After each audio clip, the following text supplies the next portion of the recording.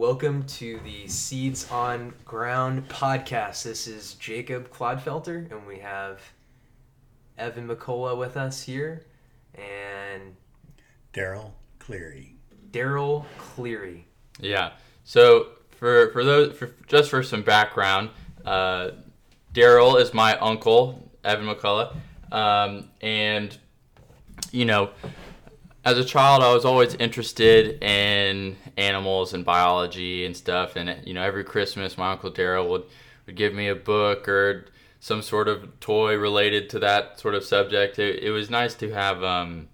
He was kind of my influence in that way a lot. And he happens to also really be into sustainability. So every time we have a family reunion or Christmas dinner or whatever, my Uncle Daryl and I will get together and talk about electric cars and solar energy, which is really refreshing when a lot of other people don't care too much about that. So Daryl, you are in the works of building a sustainable home, right? Correct. The most sustainable home around for sure. Awesome. Now, why do you say most sustainable? Well, we know people that do this or do that, do a few things. We're going to bring it all together with the latest technology. And I even forced the city to make some permits for some of the things I'm going to do for the first time ever. So it's has not been done the way I'm going to do it. Mm-hmm. What things haven't been done? Well, for example, the roof-mounted wind turbines, low-speed wind turbines. This area is not really known for having sustainable winds, and so therefore people will say, well, it's not the right place for wind turbines. But if you don't make them your primary source, you make them in addition to your solar panels, then they will certainly contribute, and we get a lot of gusty wind around here. So solar panels, of course, will be 80%, and wind turbines will make about 20% of the energy. We're also going to have battery storage, of course, most likely lithium ion, about the size of a medicine cabinet to power our entire house. We also have two 100% electric vehicles. We've been driving electric since my first 2008 100% electric vehicle. And we are going to build a passive house, which, for example, the exterior walls will be like about a foot thick. With a 2x6, 2x4 stud with a gap in between, and it'll be so well insulated with windows on the south and the west sides, so that we can also let in the sun when we want to warm the place in the winter with the sun. But all in all, it's going to be everything together on one. We're actually going to be the first in the city here to not connect to LG&E at all, so we don't want to pay penalties for not using them. So we're not going to connect at all, and I expect a fight from the local utilities on that. But so there no other houses have done that? Have been off it's grid? actually considered illegal to go off the grid in the city. The code enforcement inspectors have told me that I can't do that that's illegal. And I said, well, it's actually illegal to not have heat, but it doesn't say that you can't produce your own power, that you have to be like paying a monopoly that controls the area. So we're going to be the first, and we'll probably have a legal battle on our hands. That's ridiculous. Yeah. That's crazy. So my question here would be, in going about these alternative solutions, what is your process for addressing the codes and city regulations that you have to contend against? Well, the building will be up to code. It will be inspected. It will pass. The only question is whether or not we can get a certificate of occupancy, because we won't be connected to the grid. So the power company has more power than you think, and they will step in and say, no, you have to be connected. And I'm going to say, show me that ordinance, because I know all the ordinances. I've worked in that field as an inspector, and there is no ordinance that says that. So they can take me to court. My wife works in the legal department, and I've been a building inspector, so they're going to have a tough time. And you can be sure that I'm going to tell everyone how to do it after I do it. Yeah, you have an interesting perspective as someone who works for the city, right? Right. Interesting. Now as long as I can remember, you've been on this path. Was there any like revelations or moments along the way when you were younger that made you think this is what you wanted to do? Well, I was actually always ahead of my time, and I bored a lot of my friends, and a lot of them didn't really know what to talk to me about. And so, like, I had an aquarium store, and I insisted on breeding all of my own fish because I was upset they were capturing them in the wild at that time. Now they just breed them in Florida in massive ponds and they ship them, all across the U.S. But at the time, they were just catching them all. So whether they were saltwater or they were freshwater, they were catching them all. So I said, I'm going to breed all my own fish. I'm going to have customers that buy breeding pairs and breed them. Then I'm going to buy exclusively from them instead of from the typical places that catch them. So, but having been raised on a farm, I already knew how to basically make my own and not have to destroy nature to do it. So it really started right away with me. I was instantly more aware than any of my siblings or any of my other family members about the environment and really cared about it.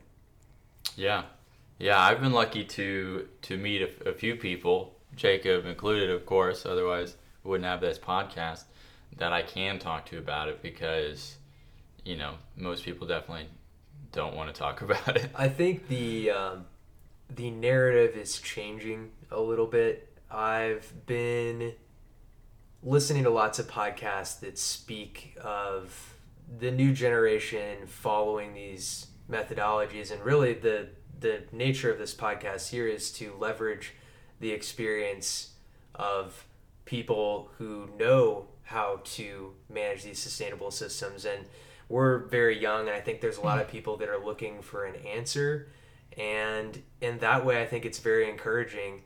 Whereas maybe you didn't have someone to talk to, or in that time you were very ahead of your time. I think now is the time, and I think we're in it.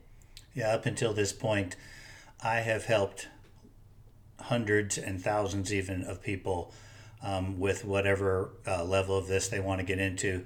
And I have to admit that it's been hard for me to find a source that can help me. I'm not saying that I know it all because you never know it all, but it's the level that I'm at. It's really hard to find anybody who is into it that much. And basically, everybody who cares, if you have a heart and you care at all, then these are the kinds of things that you will be concerned about. Well, the legal issue that we were talking about is, I don't want to underestimate that because, I think a lot of people have the idea if they're trying to save money, like, solar power off grid, and they find out it's illegal and they just give up. And I know another great example of this is tiny homes. People want to live in smaller houses, but you can only have, according to legislation, your house has to be a certain square footage, or otherwise you can't live in it. And why is it the government's responsibility to tell me how big my house needs to be? Well, that's mostly neighborhood associations, which they tend to be people who don't want any change. Everything needs to be the way it always was. And so, the minimum square footage thing is really ridiculous. But the good news is that there are a lot more people who are concerned about the environment now. And so things are changing. The fossil fuel industry in particular is throwing a ton of money at it now because they're flailing. They realize that they're starting to lose this. The car EV industry is losing to companies like Tesla. They see their business going there. So a lot of them are desperately just throwing huge amounts of money at it now. We're watching this slow death of those kinds of things, and more people care about going green in particular. So small houses will, like the city we're in, may start to give permits for smaller houses. You may be able to say, well, here's an end of town over here that has a house that small, so why can't I have one where I am? And that's this city has expanded, taken on surrounding areas, fifth and sixth class cities, incorporated now into one big city. And so, as long as the mayor's on board, they will start allowing those things.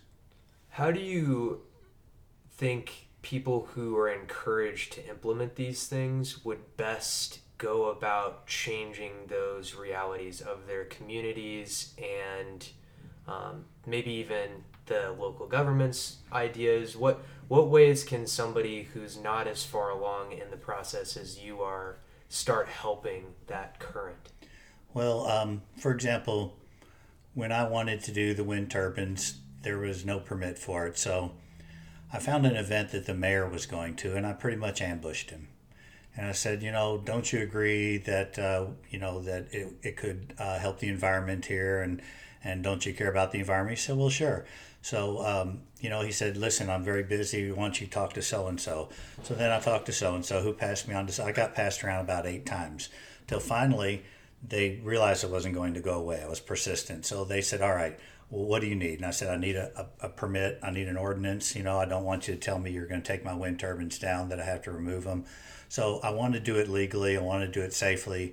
So make a permit, and I will, abide by the ordinance. And I think you have to stay on your political people in the area that are into that, and they will help apply pressure. And the mayor is probably the key to the whole thing. And the mayor, only has so much power, but you think about how cities can go basically clean energy, whereas the federal government, not so much, but it's being done on a city level. So it can be done locally. Start as small as you need to. Start with your neighborhood, start with getting others on board, but definitely approach your key politicians until they realize that this is something people want to do. Do you think that the solution could have grassroots origin? By grassroots, what do you mean? Like local people who are interested forming their own communities and groups surrounding the encouragement of the movement. Like, rather than, you were speaking of the fossil fuel industry, and there is a lot of power there, like you said. If the fossil fuel industry is too difficult to fight against, is there any credibility in action in your neighborhoods and in local communities rather than a top-down sort of thing? Well, no, I think you have to incorporate it into the existing ways. So, like in my neighborhood, I have so many people who saw my solar panels. They now have solar panels. I've talked till I'm blue in the face, and many of them changed. Most of them didn't. They drive electric cars and they have solar panels on their houses now. So I did do that, but so you do that locally, and then you really have to go to something up high and go from the top down as well. In order to be effective, you can't just have a community, because then the majority can turn against that community. You can find them, clearing you out, shutting you down.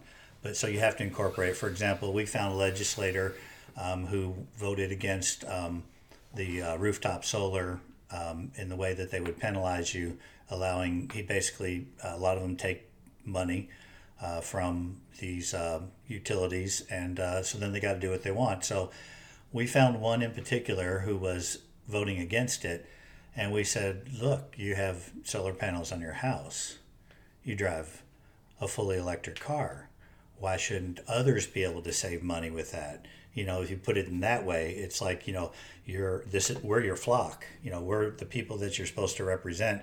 If it's good enough for you to save money, why can't we save money? It took a lot of research to find one that was actually doing that, but we found one who had solar panels and a fully electric car.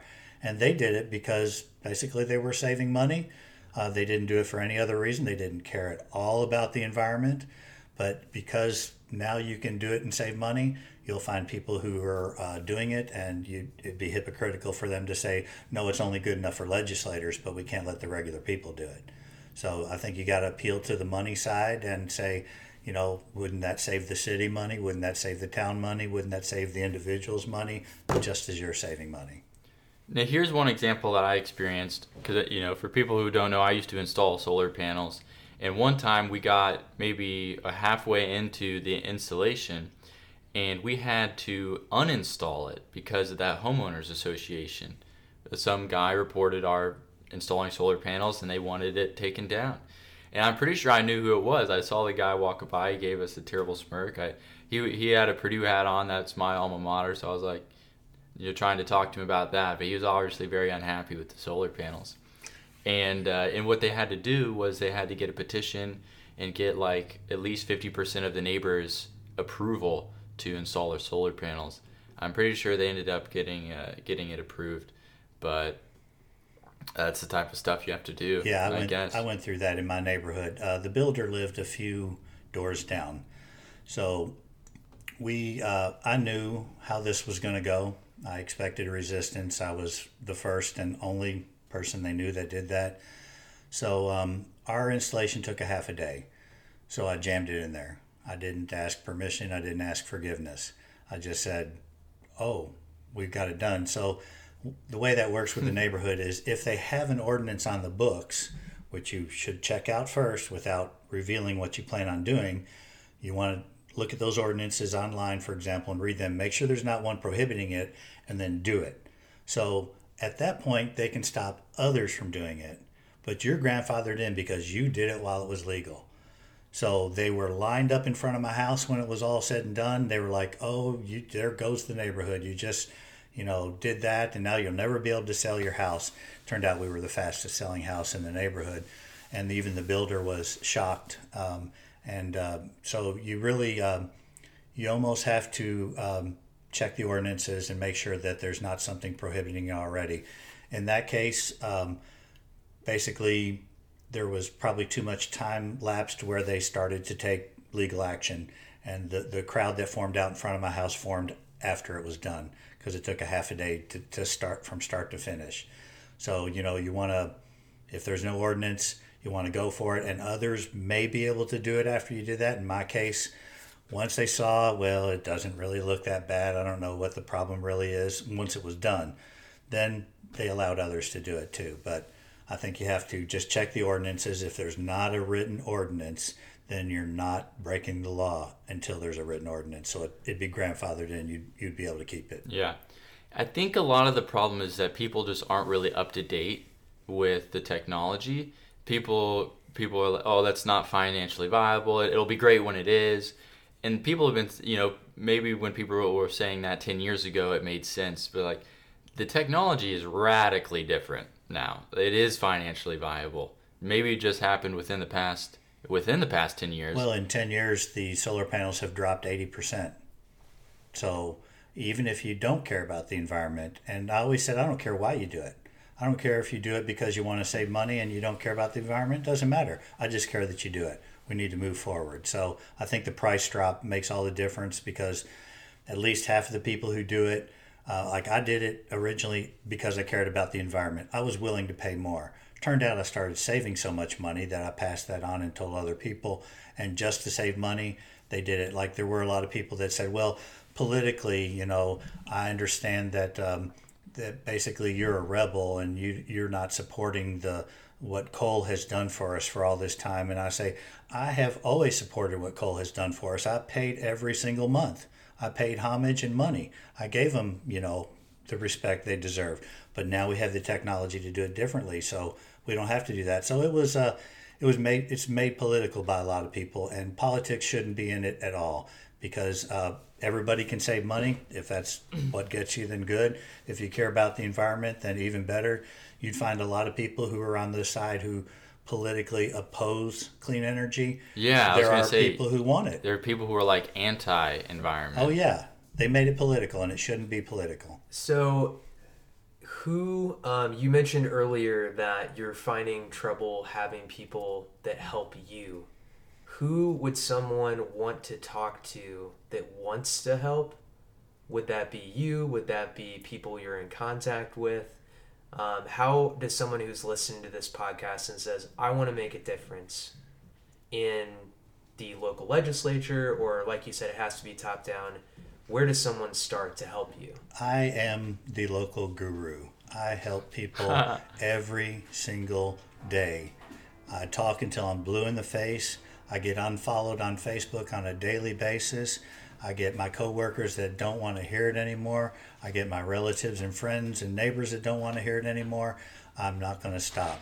So come to me, Daryl Cleary, Cleary. Look me up on Facebook. I will help everybody with any phase of this that I can. My next question would be, why do you think that people are so opposed to your ideas, and or why do they fear them, I suppose? Why do you think that you're being unfollowed by certain people? Well, it's mostly people who are, shall we say, mature.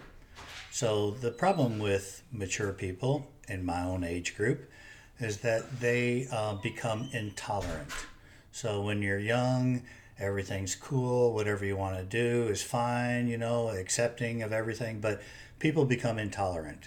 So anything that isn't the way that it always was must be a sin or evil or bad, or you're just not appreciating coal anymore or whatever it is. But I think people just become intolerant, and as you mature, you become more opinionated. Some people never voted even until they got old, and they weren't involved in politics until they got old, and so it's clouded by politics, and I think that people become intolerant. So the best thing to do is to just try to, like I told my wife, I said, if that ever happens to me, if I ever become intolerant, tell me, and I will undo it, and I will go back to being the tolerant person.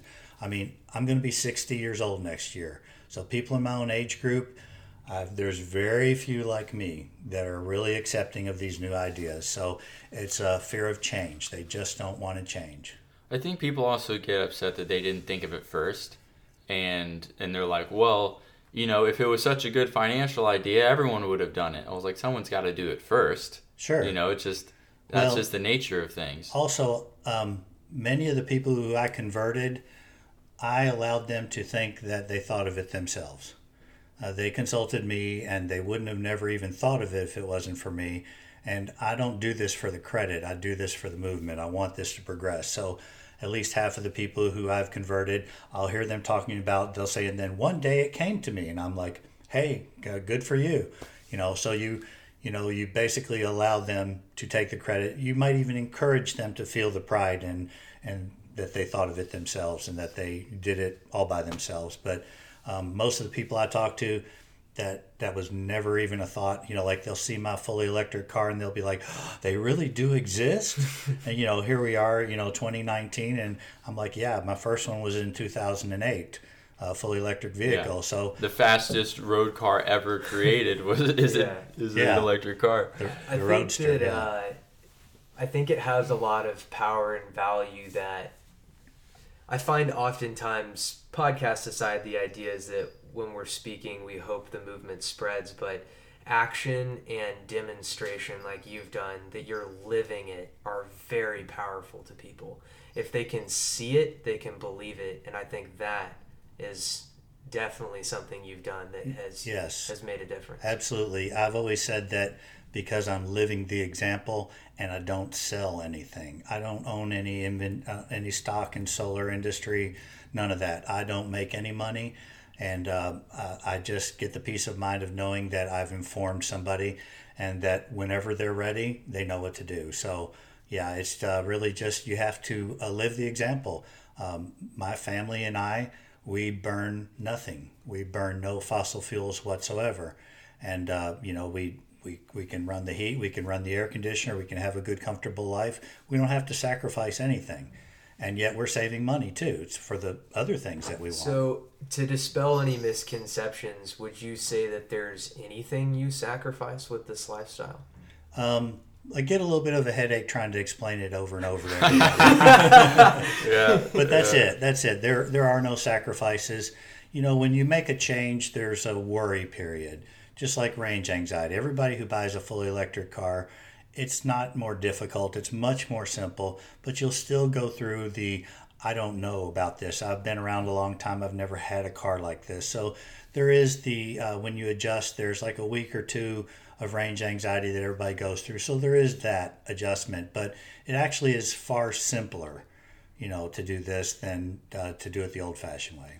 Well, there's this assumption in economics that a person is rational, and it's just so far from the truth, because people they want to buy a car, and they're worried about the range, and it's like they're worried about that. Oh, what if I want to take a road trip once every 3 years? What about then? I'm like, well, if you're gonna plan your life around one-off circumstances that are never gonna happen, then you're gonna limit yourself. Well, when I had a BMW M3 and my wife had a supercharged Jaguar, we had cars that we loved. So we added a fully electric vehicle to our fleet. Then when we were confident enough, I sold my M3. So I figured we still have that, so everybody should incorporate one into the herd. Ease it in slowly. Then when you're comfortable with it and you understand it, then you can go further if you want to, or you can stay like that. Everybody should do what they can. So incorporate some level of it in there.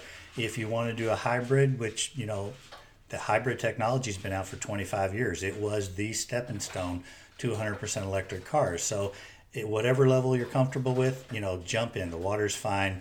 Get started and incorporate something in there. And then you've got the backup. For example, when we wanted to go, basically only compliance cars were made at the time.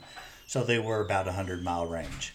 So if we wanted to go somewhere, we'd go to Enterprise, we'd give them $10 a day, we'd rent a car, and we'd go on that long distance once a year, trip.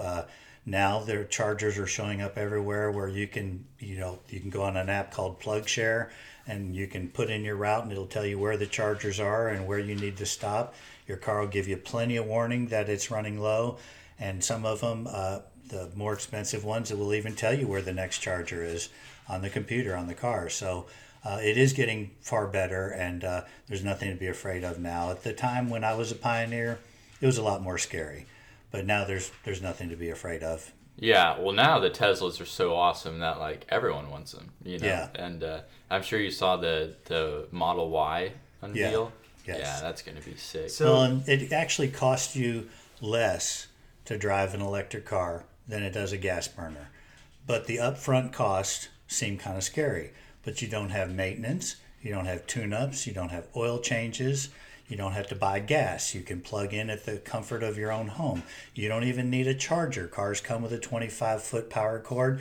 You can plug it into a regular 110 outlet. So it's actually going to save you a lot of money, but there is more upfront cost. So that's a good, that's sort of a good segue into a question that I have. I know that I would say that a lot of people who would listen to this podcast certainly have the belief that the solar sustainability, that is the right thing to do. The reservations, I think, like you said, are the change, the politics, and the other thing that comes to mind is the cost.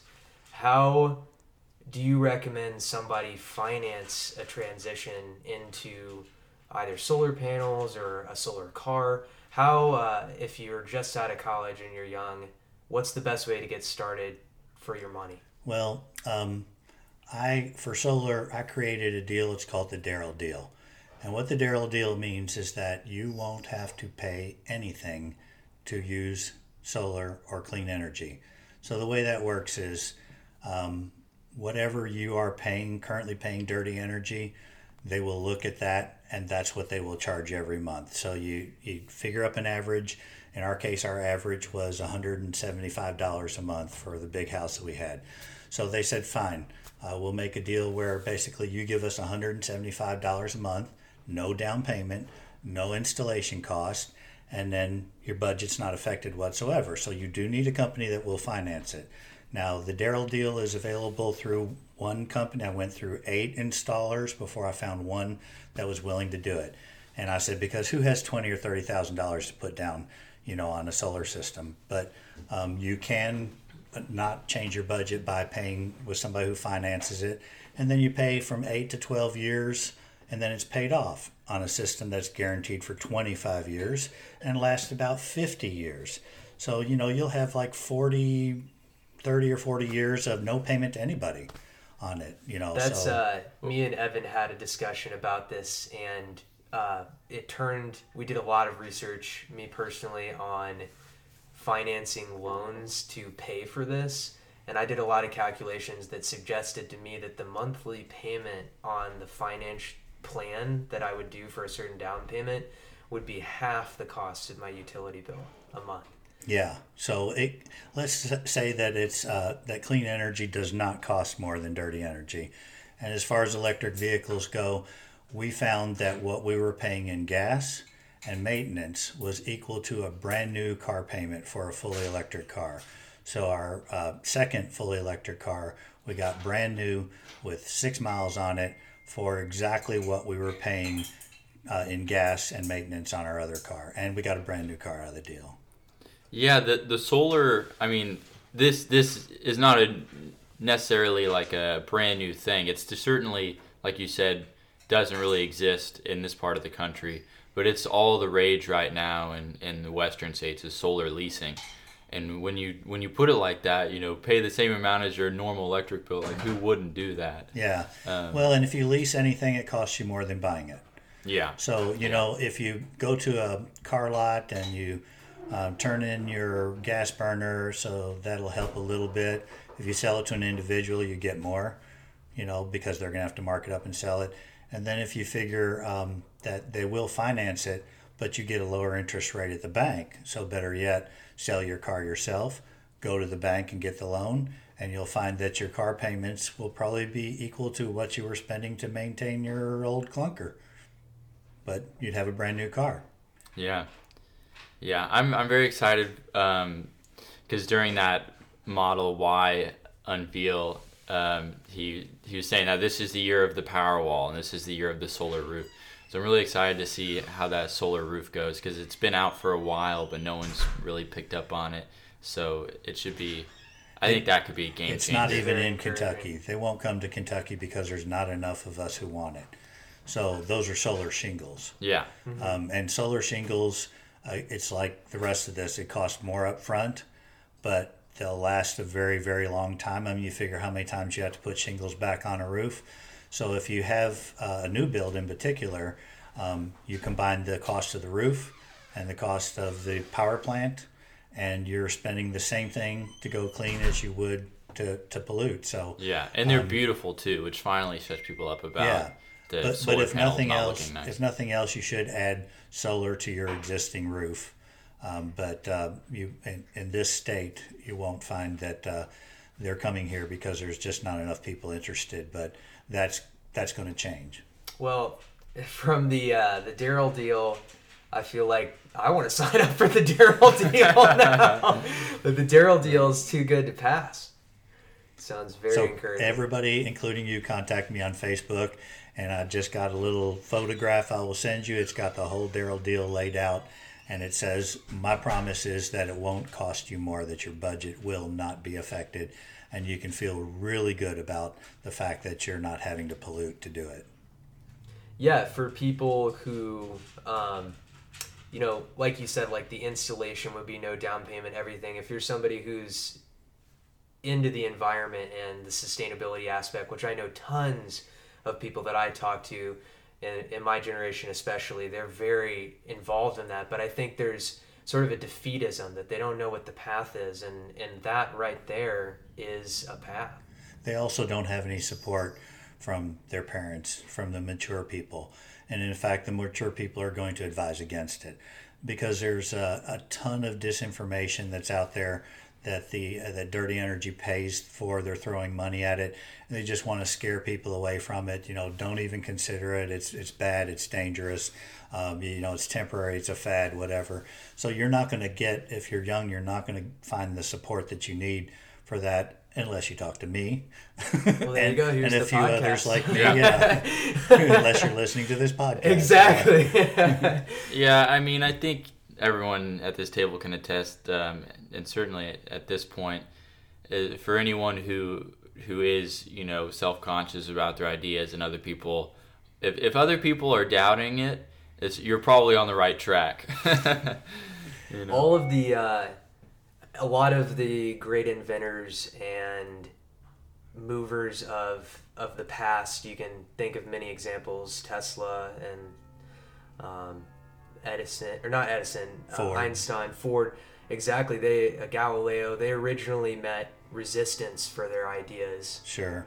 And Tesla died in obscurity, Yes. and is now just being discovered. So, I would say that there's nothing wrong with trying ideas that seem to have a current against them. They can still be true. And I think in this regard, this is one of those ideas. Well, if you think about the first forms of transportation, they were all equestrian. They were all done by pack animals, and especially horses in particular. So what Henry Ford said was that when he made the first automobiles, people didn't want them. They wanted a faster horse. So they wanted to improve the horse, but the horse had gone about as far as it could go. So there was a lot of resistance for something that turned out to be, we all love automobiles now. So imagine, being at that stage where people were telling you, oh no, automobiles are bad, they're dangerous, you need to, just do the horse thing because that's the way we always did it. So every good change has been met with a ton of resistance, but you just have to research it and don't listen to just one news channel. For example, consider listening to all sides and really research it. Now, with the World Wide Web, we have access to information from all around the world. So there's no reason why you couldn't get all the information that you needed, and you're able to make the change with confidence. Yeah. You can buy solar panels on Amazon. Absolutely. I've thought about it. You can buy them at Harbor Freight. I'm not sure. Yeah. Something that I thought would be something that I could do. I rent a house, I lease it, and there's literally no way that I can install solar panels on the roof. But I was absolutely going to buy a 500 watt solar panel and an accompanying battery for that. That would be a ground mounted system and inconspicuous enough that I think that would be within the homeowners association code, all of the above. And my intention was just to power one device at a time. If I could charge my laptop with that battery, if I could power a light with that battery and do that myself, that would be that much less energy than I'm paying each month in dirty energy. And that's why I say you should do things like that. You should get started. Start as small as you want. But by the time you do have your own house, you'll be familiar, you'll be comfortable, you won't have these fears and these questions, you'll just be able to run with it. So here's something a lot of people don't know is like why would one go off the grid versus not? The typical, as someone who's worked in the industry, I can tell people that if you're connected to the grid, then you're not protected from power outages just because you have solar panels. If you're connected to the grid, when the grid goes down, you go down. But also, if you have batteries which are relatively high voltage, that means you need larger wires. You need to, there's the cost of the batteries. Depending on what type of batteries you have, they take maintenance. So there are definitely pros and cons. But I think we'll see off-grid applications becoming more popular as people have less faith in the utilities.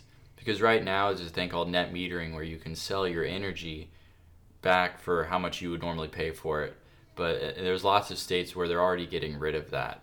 And just essentially, that would mean in the winter or in the summer when you produce excess energy, you're getting ripped off for it by the utilities. And I think we're going to see that because the utilities are pissed about solar.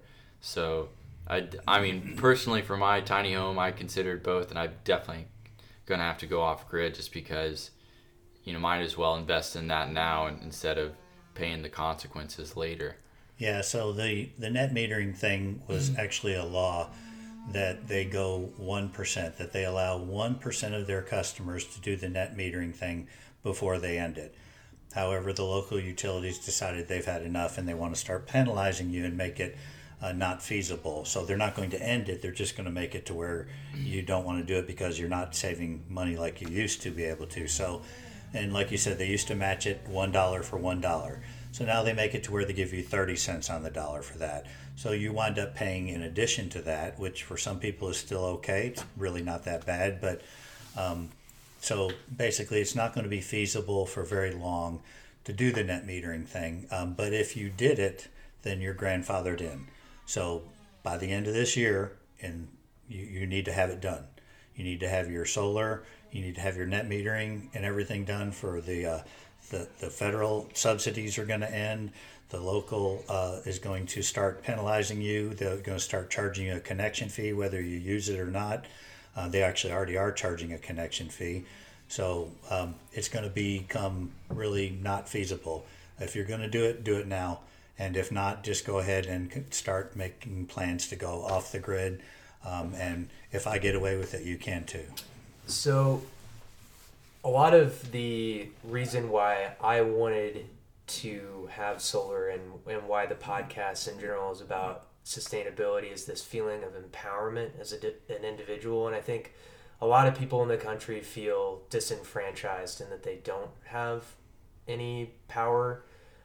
Literally, in this case. Power is power. Yeah. Imagine that. So I think that being sustainable from the utilities and having your own, guaranteeing your own sufficiency with power is a very empowering experience. Yes. And because of that, I think, and what you've described, it is threatening in some ways to utility companies for obvious reasons. Do you think that going off grid would be a way for people to feel a sense of empowerment in their individual lives? Yes, I think energy independence, you feel good about it. And you do feel powerful because you're producing your own energy. You're not reliant. And we've become addicted to their product. And without that addiction, you do feel more powerful. And I think that at any level, you should, get started. But I feel really good about it. I'm saving money. I don't feel sorry for them. They just haven't figured out how to sell us sunshine yet. If they could control the sun, they would already be doing it. They can't control the sun. They can't control the wind. They can't control the wave. And those are the only clean, safe, sustainable, renewable energy sources out there. Everything else is, if you got to burn something, it's going to make pollution. That's just an automatic response to burning something. So, I think I do feel empowered, but I also feel really good. My conscience is really clear. I just feel proud also. There is no I've done a lot of research personally about the effects of burning fossil fuels, and just sort of maybe to put this discussion in perspective as a simple thought experiment that I've had is that fossil fuels are, maybe people say, fossil fuel is a dinosaur, right? That's the joke, like, oh, it's the T-Rex is what we're burning, but yeah. We are burning, it could be a small percentage of it, but really what it is organic matter, mostly plants, that have been compressed in a very specific chemical process, and that takes thousands of years. So what's happening is plants take CO2 in to build their structure, and they obviously expel oxygen. I think most of us would know that, is that plants breathe CO2. So when they decompose and are buried, the fuel that we're burning back is re-releasing the CO2 that those plants sequestered. So that's, I think, as a thought experiment, the fundamental reason why we have the issues we do with the climate today is because we essentially have re-burned those plants on the terrestrial surface back into the atmosphere. We undid all their work. Exactly. And another thing one of my friends said that was very insightful, said that fossil fuels were both an energy source and a battery, all in one. So what a lot of people don't realize is that fossil fuels do not need a storage device. They are its own storage device because it is a stable energy medium. So a lot of people don't realize how convenient that is. I suppose that's why it's been so cheap for us to use, because we don't need a storage medium for the energy it produces. And it also produces some order of 40 times more energy than other sources of energy. So the convenience of fossil fuels, I think, is something to put in perspective in this conversation with the whole solar thing. And the encouraging thing, like Daryl said, is that the Daryl deal is financially viable. It saves you money in the long run. And even if it was a fact that fossil fuels are so convenient, we have a solution. It's today. And The sun shines every day, absolutely. and the wind blows all the time, and the waves are constantly coming in and going out. So, if we built a few deserts in the United States full of solar panels, and especially with concentrated solar, including like molten salt for energy storage, we could power the entire U.S. So if we went about this seriously, we could easily switch. And battery cost is just doing like the solar panels. It went down 80% in 10 years. Batteries are going to do the same thing. They're already going down now that places like Tesla, the Gigafactory, are making their own batteries. People all around the world are making batteries. We think about the first battery, the Baghdad battery, which was found, the Egyptians had batteries. So really that energy storage technology is there and has always been there. We just have to start making the switch. I had a misconception. Several weeks ago, I did extensive research about multiple means of energy storage and the various options we have to us. One of them was hydro, and there's all sorts: pumped air storage, there's flywheel storage, there's thermal storage in the form of molten salts. And the reason I did this is because for some reason I had this conception in my mind that batteries were for some reason toxic in their usage and also disposal. And a quick Google search actually told me, and just an investigation of the technology of what really a battery is the crazy thing is that batteries are very recyclable.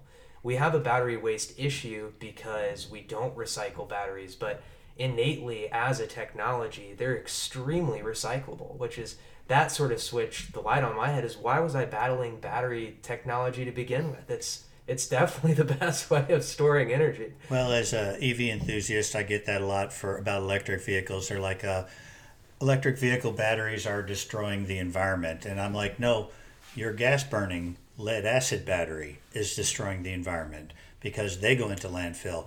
To this day, not a single lithium ion car battery has ever gone to landfill. They are reused, they are repurposed, they are recycled, and the recycling is getting better and better now that we're investing just a tiny bit of money into the research and development of this. So basically, the only bad batteries are the ones that come from combustion engine cars, the lead acid batteries. Like Evan was talking about how some batteries, are big and they're expensive and they need ventilation. But, you take a lithium ion battery that powers a car, and one the size of a medicine cabinet can go into your home for starting it at about $6,000 to power a home, and it needs no maintenance. It lasts for a very long time. So we're getting there very quickly now because some people are putting, their time and their money into it. Yeah, I think it's what people do is when they don't really want to change, a lot of times they'll just hate on whatever you say, even if they know it's better, because they're looking for something that's perfect. They're like, oh, we're screwed anyways, I'll carry on doing my thing. Or, oh, solar has this, one hiccup, like, oh, I can't, power my 6,000 watt speaker off that. Or, they'll find whatever they want instead of saying, oh, that's better.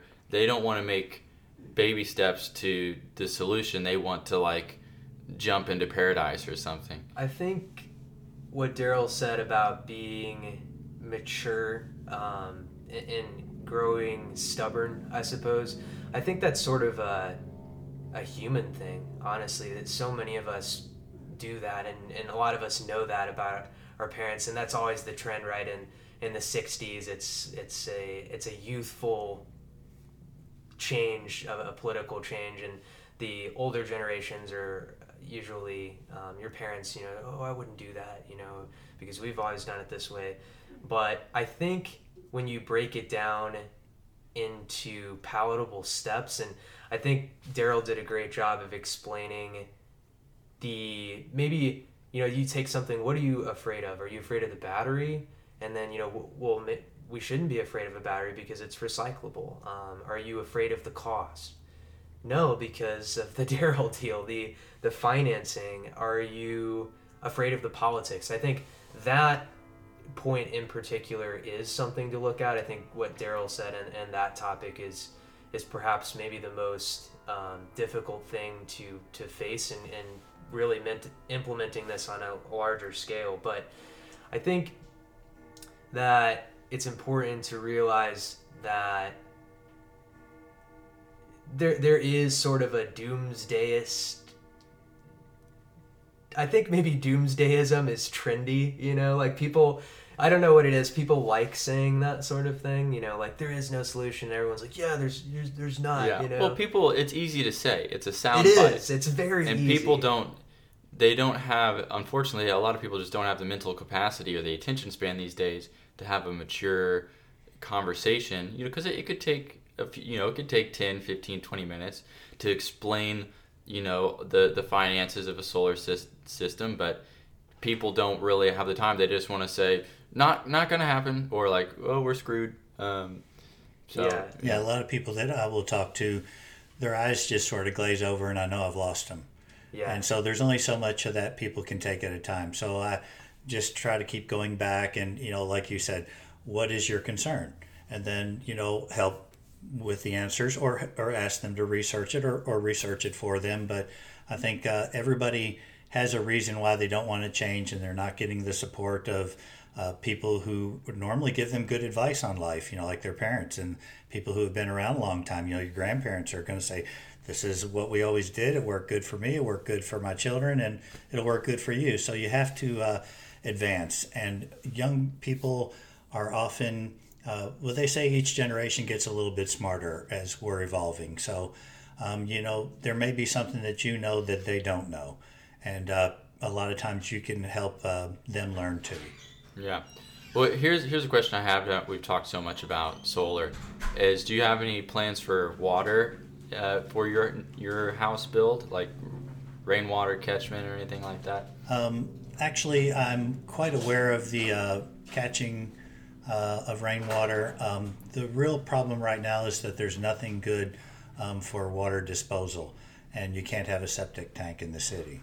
So the only alternative is to pay the water company, and the water coming in is pretty darn cheap, and it's already safe. So you got to pay for mostly the disposal. So at this point, I'm not going to pursue that. If I was living outside of the city, I could do that, but with a septic tank, for example, but that is illegal in the city and can't change that. So a lot of things that I've been thinking about, I mean, the podcast, the premise, and me and Evan were talking about maybe writing a book about this, is for me it's power sustainability. I think Daryl gave us an excellent roadmap for power sustainability. I mean, I learned so much during this. The other four are, for me, food, water, air, shelter. What do you think there's value in supplementing the, let's say, watering of your lawn with captured water, like if it's not septic? Yes, and I think that is something that will work. So your gray water can be just put out almost in a public way. It's not hazardous.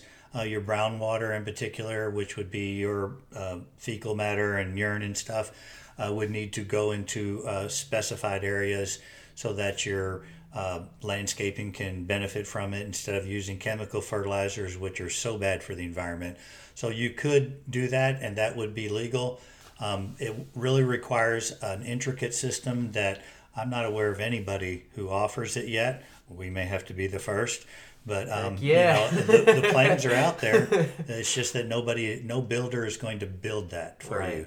Even the passive house certified people who we're talking to about building our house, which are few and far in between, there's a limit to how far they will go.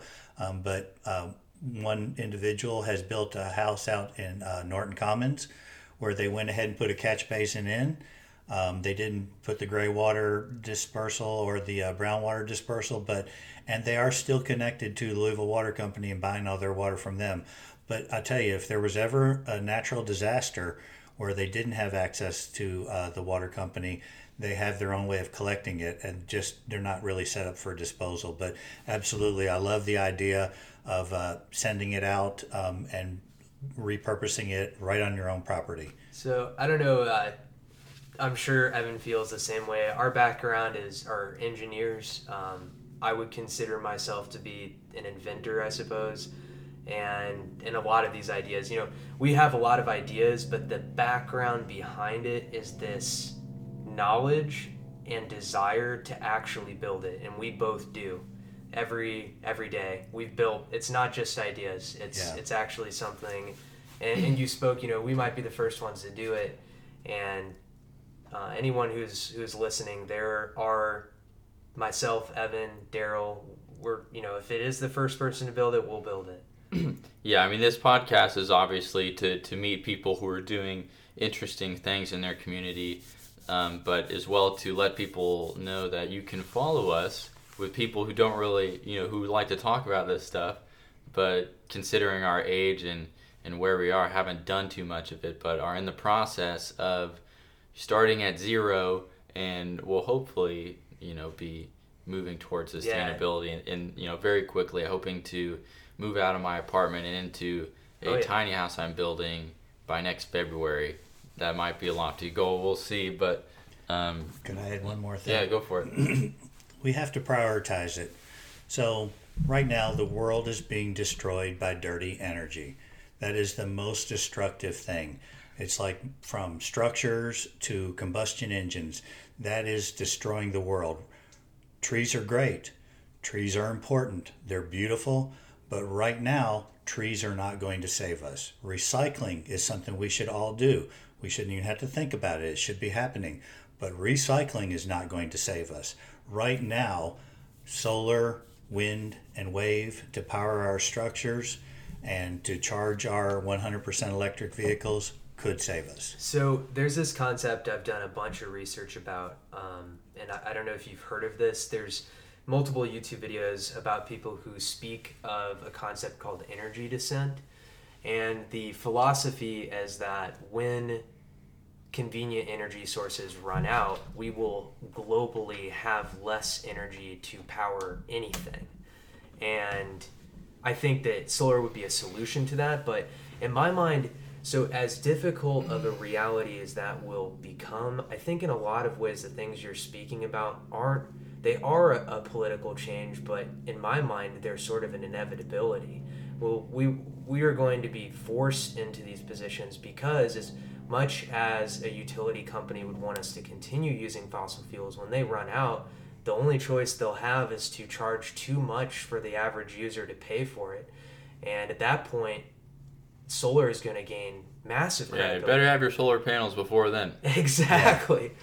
Well, and at that point, they will be controlling that energy as well. So if you get it now, you have your energy independence. But you're right, it's a limited resource. You want to consider infinite resources, not finite resources, because they're going to run out. It's not going to be tomorrow. It's not going to be real soon. And there will always be some that they can just triple and quadruple the price on and charge you more and more for. But as long as you're addicted to their product, you'll have to pay it. So get your energy independence, get started as soon as you can. Yeah, it's never too early to make the right decision.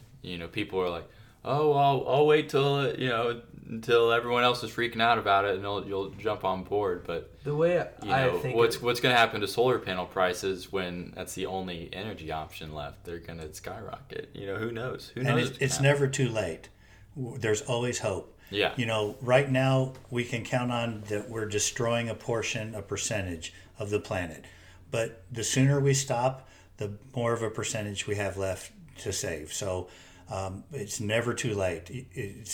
Everybody should do something and work their way towards it, and encourage your local governments especially to do it, because just think about it. If the government did this first, if even your local city government did this first, they would already have the EV thing worked out. They would already have the clean renewable energy thing worked out, and we would just be following that example. So encourage your city, your state, your country, whatever, all levels, encourage them to do it and vote for people who are going to do this. Make this a priority. As Greta says, act like the house is on fire, because it is. Well, I think that's a great note to end it on.